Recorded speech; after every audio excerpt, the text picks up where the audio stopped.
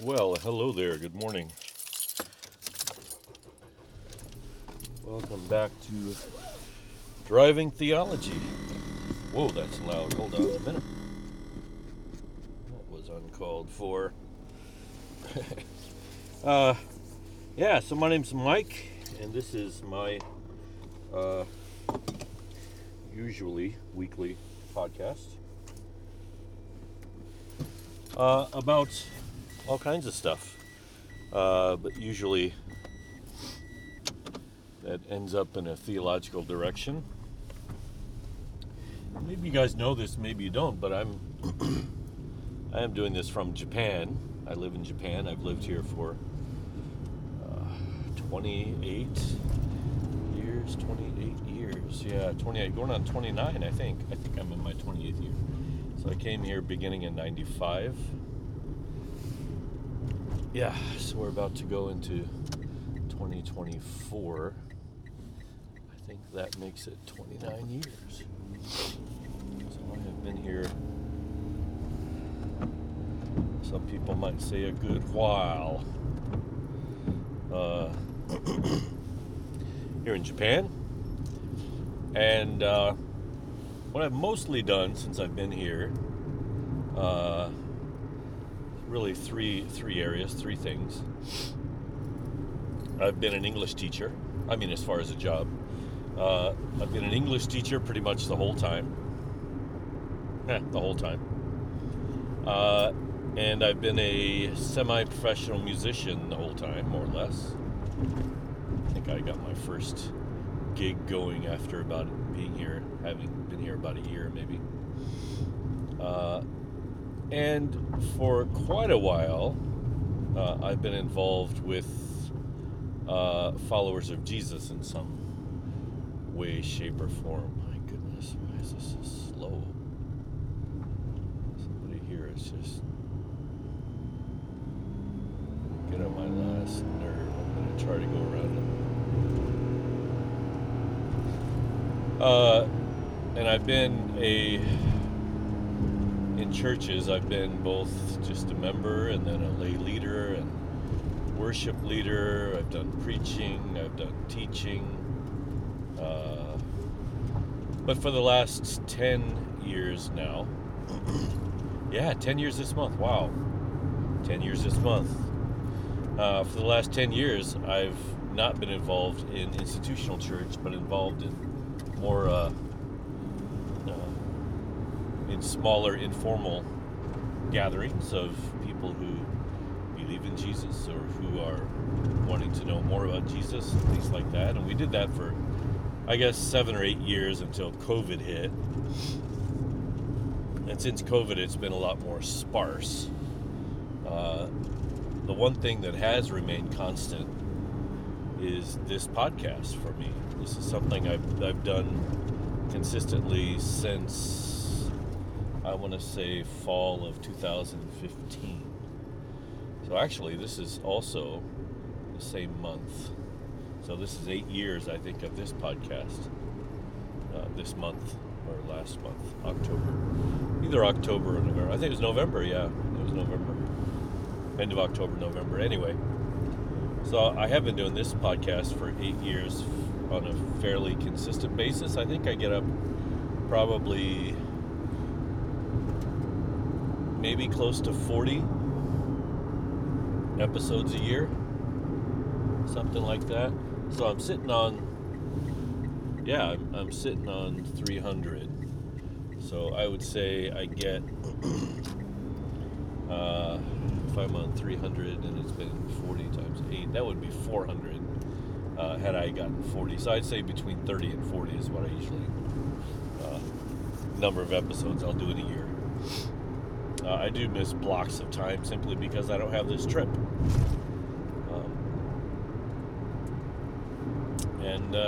So I appreciate you guys listening in and dealing with all of my idiosyncrasies and things like road noise and as well as things that happen in traffic as I'm driving, and then the fact that I'm not looking at a script or really have anything specific in mind. One thing I will say is the life of an expat is interesting for a lot of reasons. There are a lot of things that happen that I would consider, positive. There are positive aspects of being a citizen who lives outside of his or her or their own country.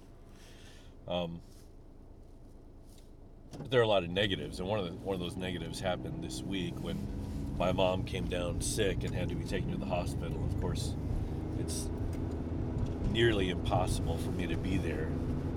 It would be impossible for me to get there any quicker than 24 hours, but I'm very thankful for my siblings who all live fairly close, and they're taking care of Mom. I think she's come down with COVID. She hasn't had in a while, which is good.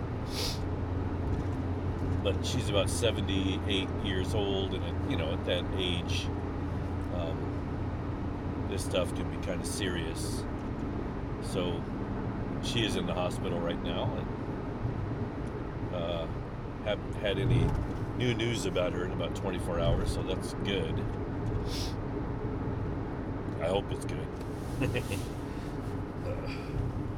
Hope it's good. Let's see. I figured as much. Whatever, Siri. Whatever. Wow, I have no signal here. It's weird. All right. So, things I want to talk about today.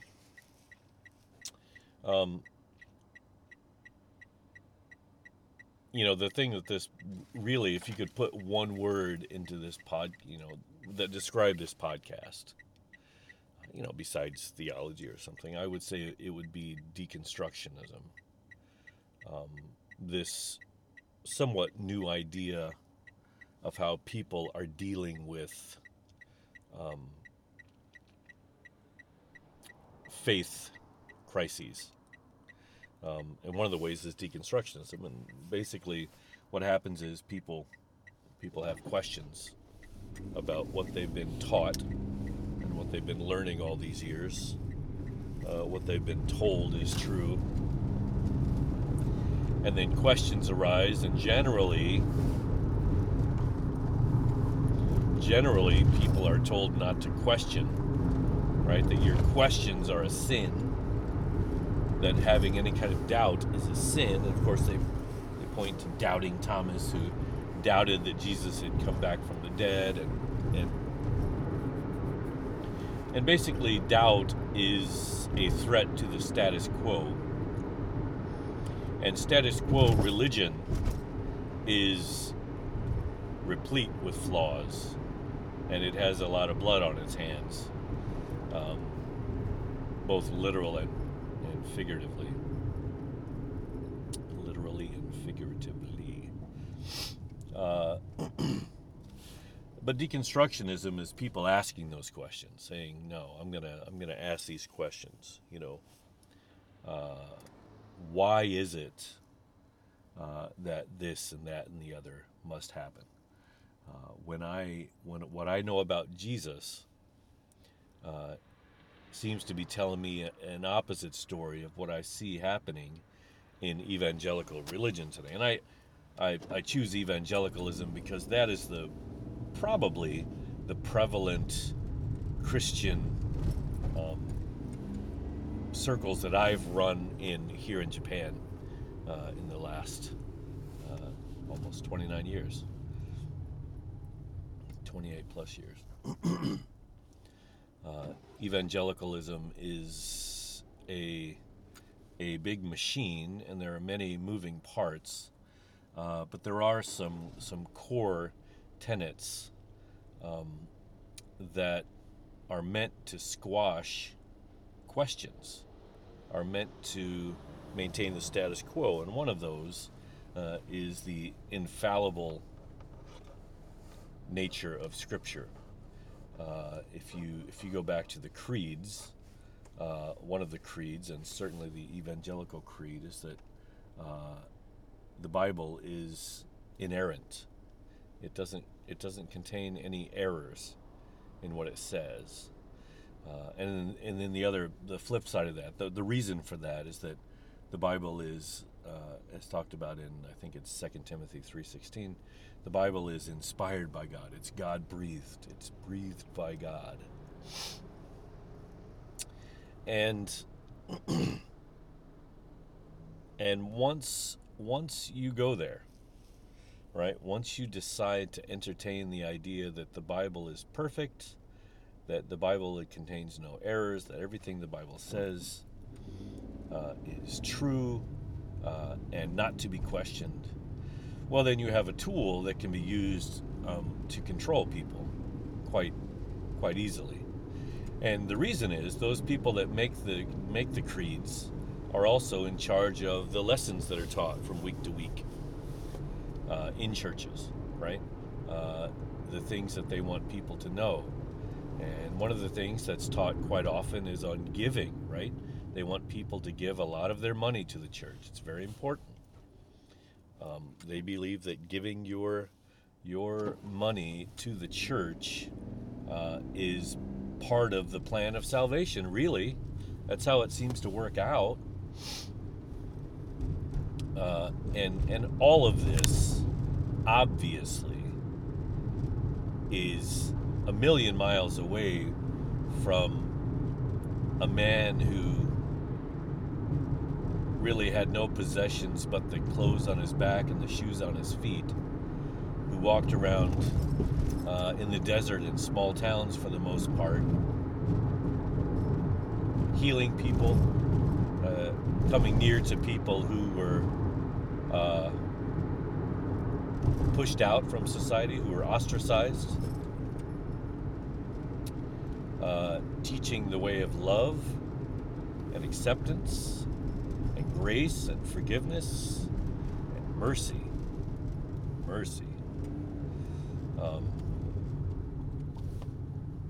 So, yeah, in a lot of ways, what has become of religion is just a million miles away from the person supposedly who instituted that religion, Jesus himself.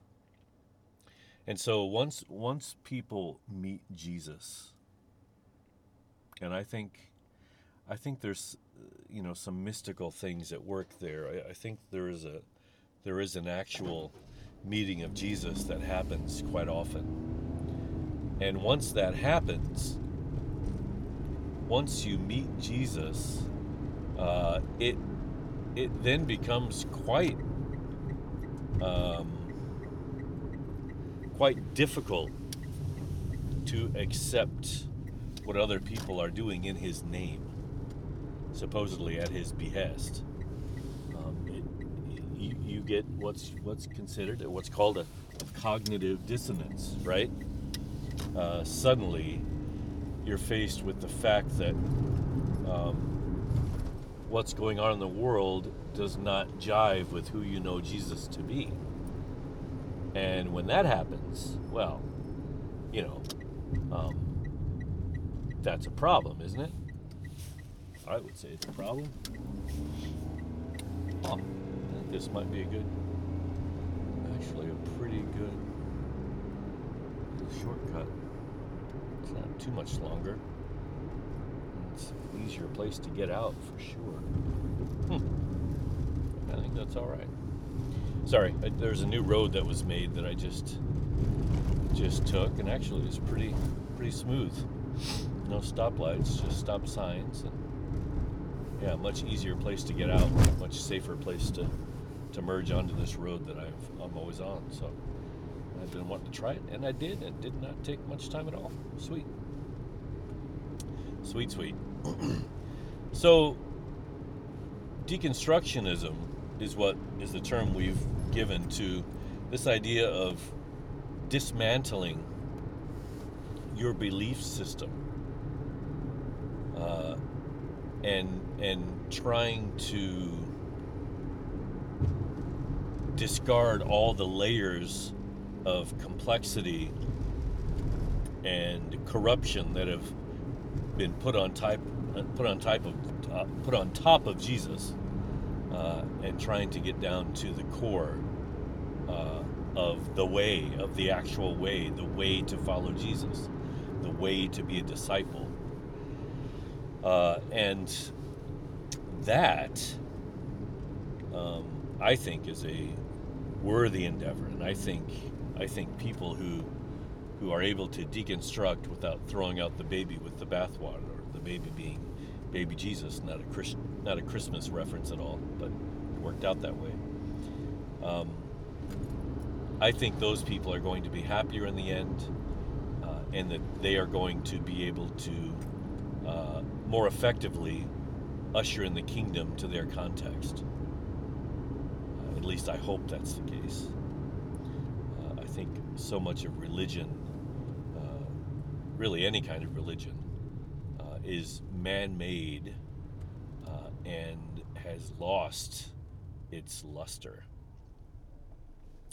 And so what people would accuse deconstructionists of is, heresy and going against the Bible and going against Jesus and all kinds of other things. And they're threatened by it because they realize as more and more people deconstruct, they are walking out of churches. And if they're not in churches, their butts are not in the pews. And if their butts are not in the pews, their wallets are not being opened to the machine.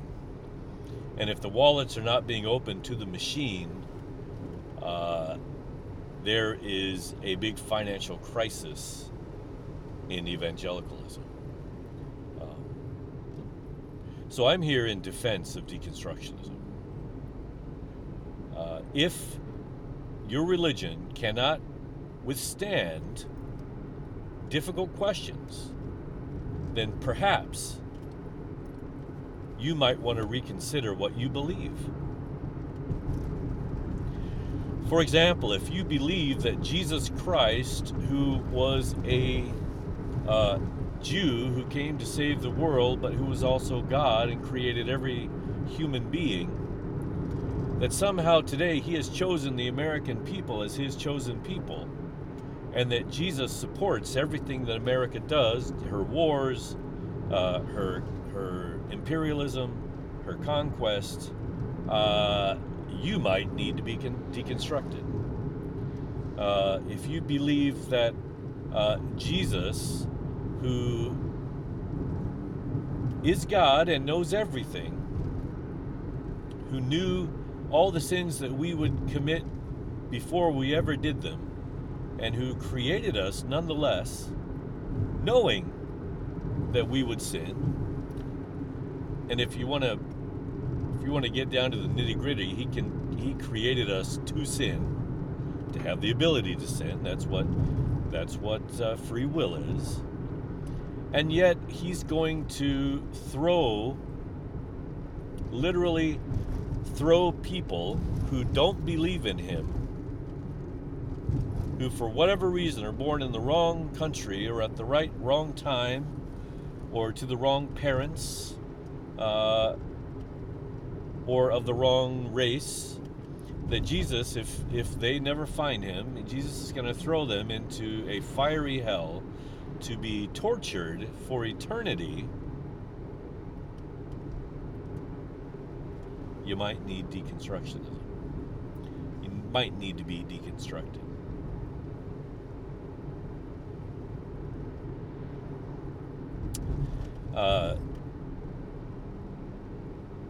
Yeah. There are a lot of huge questions. Now, if you're an evangelical and you're listening to this right now, you're going to say, well, God is sovereign. God can do whatever he wants. True enough. I don't believe God has ever met his equal. There is none. There will never be any, as far as I know. There will never be another creator God. Fair enough. But if what John said is true, God is love, that his very essence is love, and that love is agape, in other words, other-centered love. It's not centered on ourselves. It's not a transactional kind of love. It's a love that is freely given one way, right? From one to another, and not expected back, and often not received back. If that is God's essence, how can anybody not be touched by his love? If it doesn't matter what they do, and if it's one way, and God's essence is love, and God, who is love, created the entire universe, shouldn't he be able to love everybody? And what do you do when you love somebody? What does 1 Corinthians 13 tell us? Love is patient. Love is kind. It keeps no record of wrongdoings. Love is patient. Love is kind. Love is not envious. Love does not rejoice in wrongdoing. Is that how it says? Love is God. God does not remember our past wrongs. That is who God is. And I've said this before. I believe 1 Corinthians 13 is less a mandate on how we should behave, but it's more of a revelation of the character of God, the God, as manifested in the person of Jesus, as manifested in the eternal Christ, who we celebrate on Christmas. So, man, where did I kind of lost my train of thought here? That was quite the tangent. So yeah, if you have questions about why God would punish innocent babies, whether it was God supposedly ordering the genocide of babies who were not born of Jewish families in the Old Testament, or whether it's the fact that if they're not born into the right kind of Christian family, that they are going to be in hell for eternity, and somehow that's just. If you've got that question, then you're on the road to deconstructionism. You're deconstructing. If you somehow see a disconnect between the way that the church operates today and the way Jesus operated in the Gospels, then you're on your road to deconstruction. No matter, you're on the road. Now, you may or may not go deeply into it. You may only go so far, and that's fine. You may not ever want to enter that road. You may just be in denial, and you want to take the blue pill? Is that what it is from Matrix? Which one keeps you in the Matrix? I can't remember. Perhaps you just want to remain in the Matrix and be blissfully ignorant of the reality that's going on. That's fine. You figured out your life. You have a routine. You get to church every week. You pay your tithe. You say your prayers, and you read your Bible. And you have checked all the right boxes, and therefore you have punched your ticket to heaven, and now you're just waiting for your flight. Well, that's fine. If you don't want to do this, whatever. But I will say this: I think that those people are going to have a rude awakening when whatever happens after death shows up. I think they're going to be surprised at the Christ they find, and they will have to pay an account to some extent, and possibly repentance will be on the other side of death, even for those people who think they've checked all the right boxes. Because you're going to have to accept the love of Christ, and accept that the love of Christ goes to a lot of people who you don't love. You'll have to accept that on the other side if we think what that life is going to be like is indeed that way. I think there'll be a lot of us who are surprised on who the Lord has brought into His kingdom, and I think you probably know my thoughts on that anyway. And just to give you a hint, I'm working on not being surprised at all. I'm working on the very, being ready to see the very people who I assumed wouldn't be there, including myself. I think had I have remained in religion, which for a lot of us is just a system of shame, sin and shame and self-loathing, and there's still some residual effects of that, no question. I still wish I could overcome certain things in my life that for whatever reason I haven't. And it's easy enough for me to look at myself and say, I'm not worthy, I should be ashamed of myself, I should do better, Jesus is so good, He's so beautiful, and I'm not, and I'm ugly, and I should be ashamed. There are a lot of us that still have this knee-jerk reaction. But maybe that's one of the reasons I try to do this podcast as well.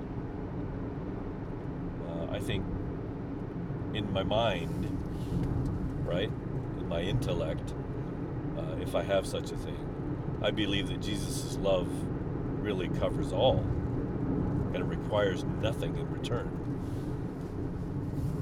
Now, that's not how I was programmed, and so there is difficulty in maintaining that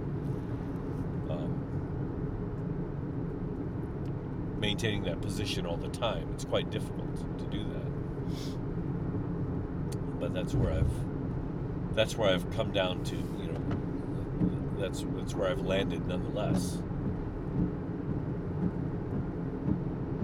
The gospel is for all, and that is the gospel. The gospel is simple, that Christ's love is unrestricted. It knows no boundaries. It cannot be stopped.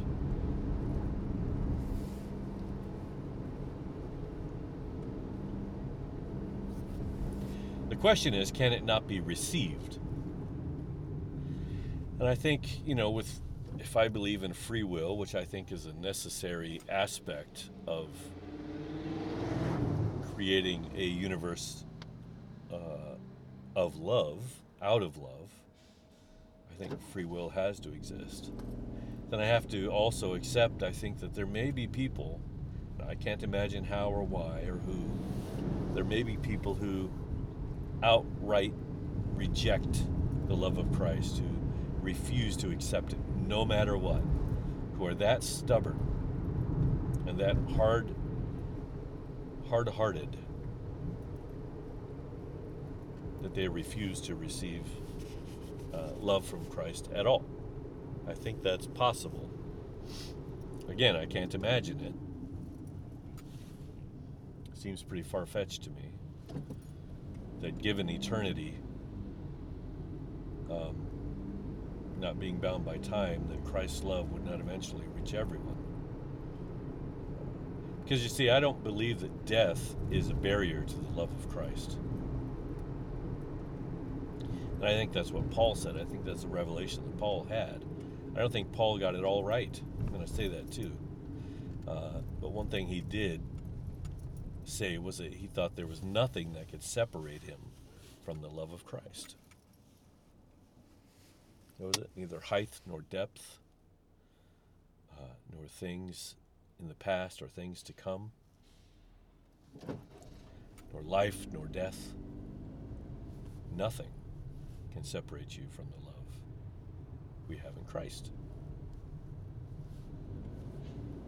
Neither life nor death. Paul said it.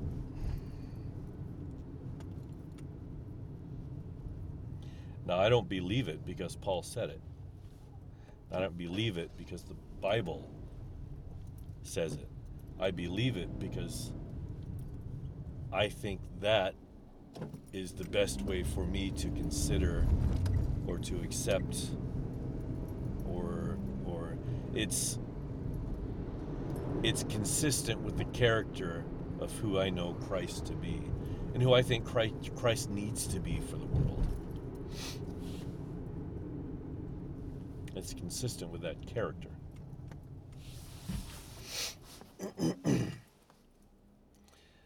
And so deconstruct, yes, by all means, please ask the hard questions. And do not be denied.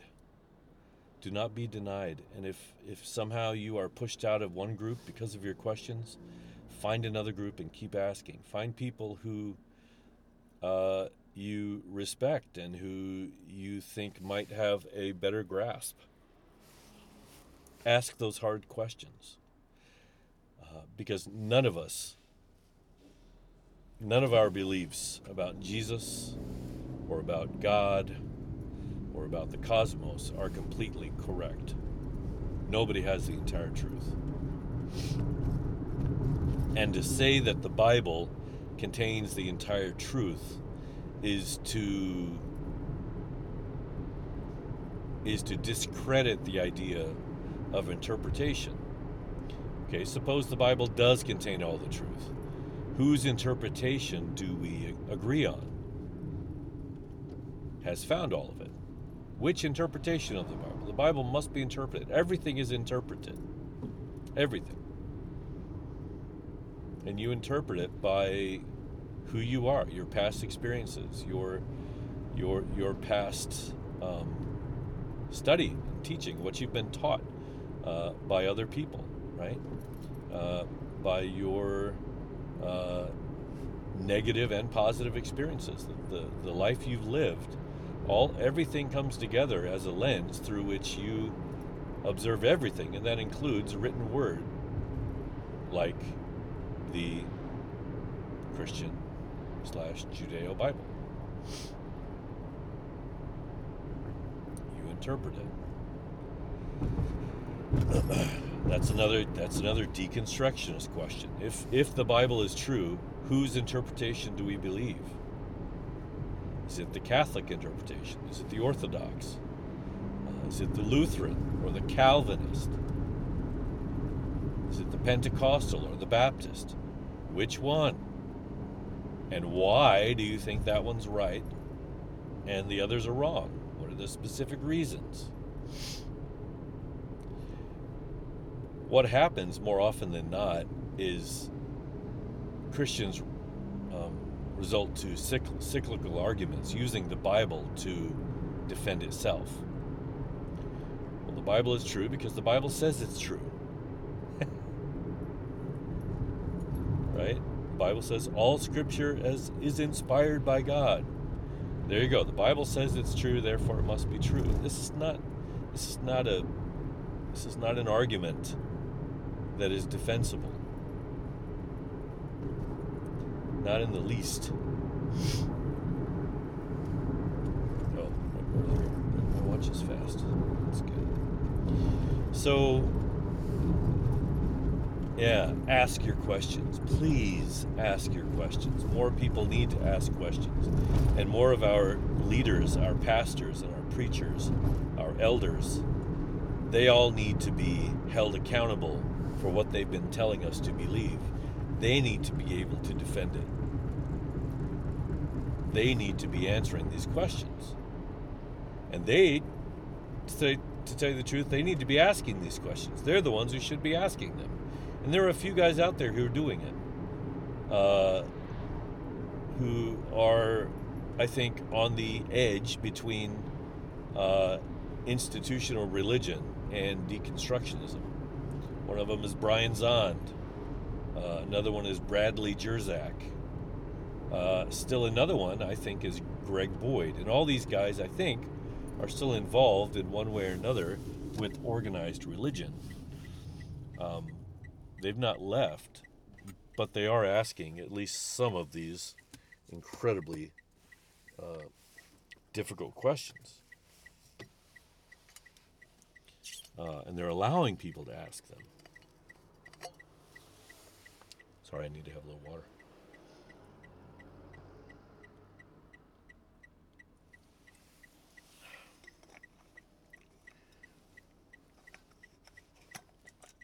You know, Jesus even said, ask.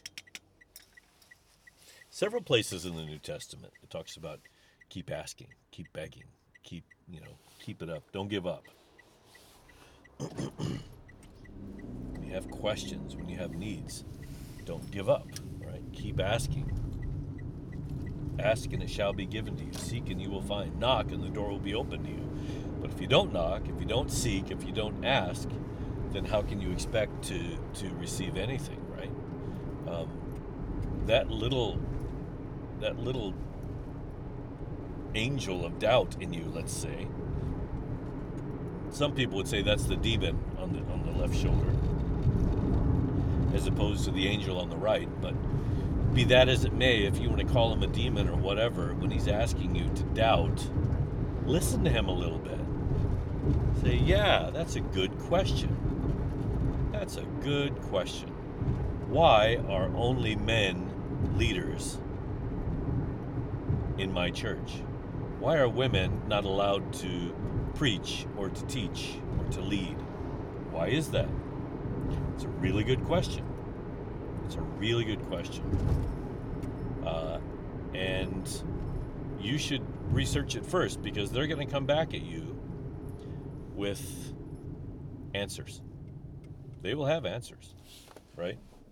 But if you look deep enough in the New Testament, and it doesn't have to be the New Testament, it can just be, intuitive. You will find answers. You will find some ammunition to defend the fact that in the kingdom of God, there's not supposed to be any male or female.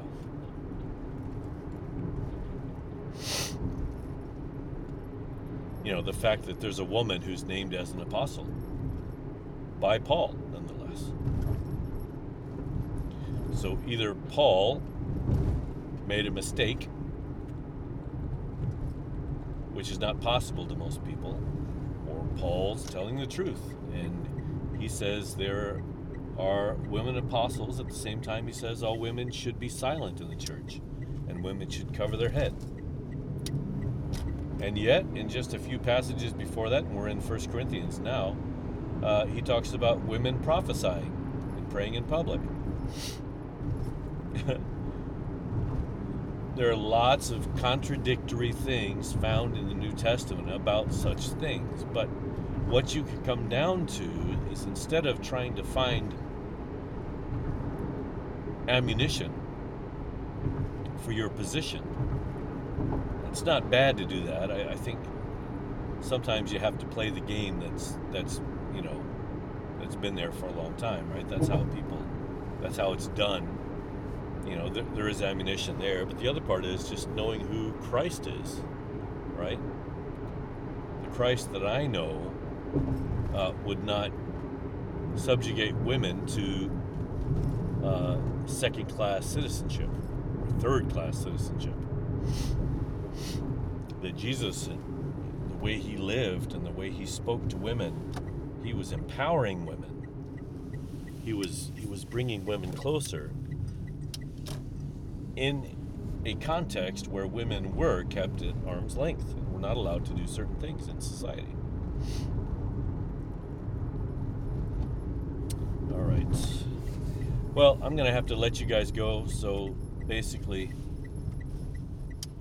I'm telling you, ask your questions and don't give up. Do not give up. Thanks a lot. Bye-bye.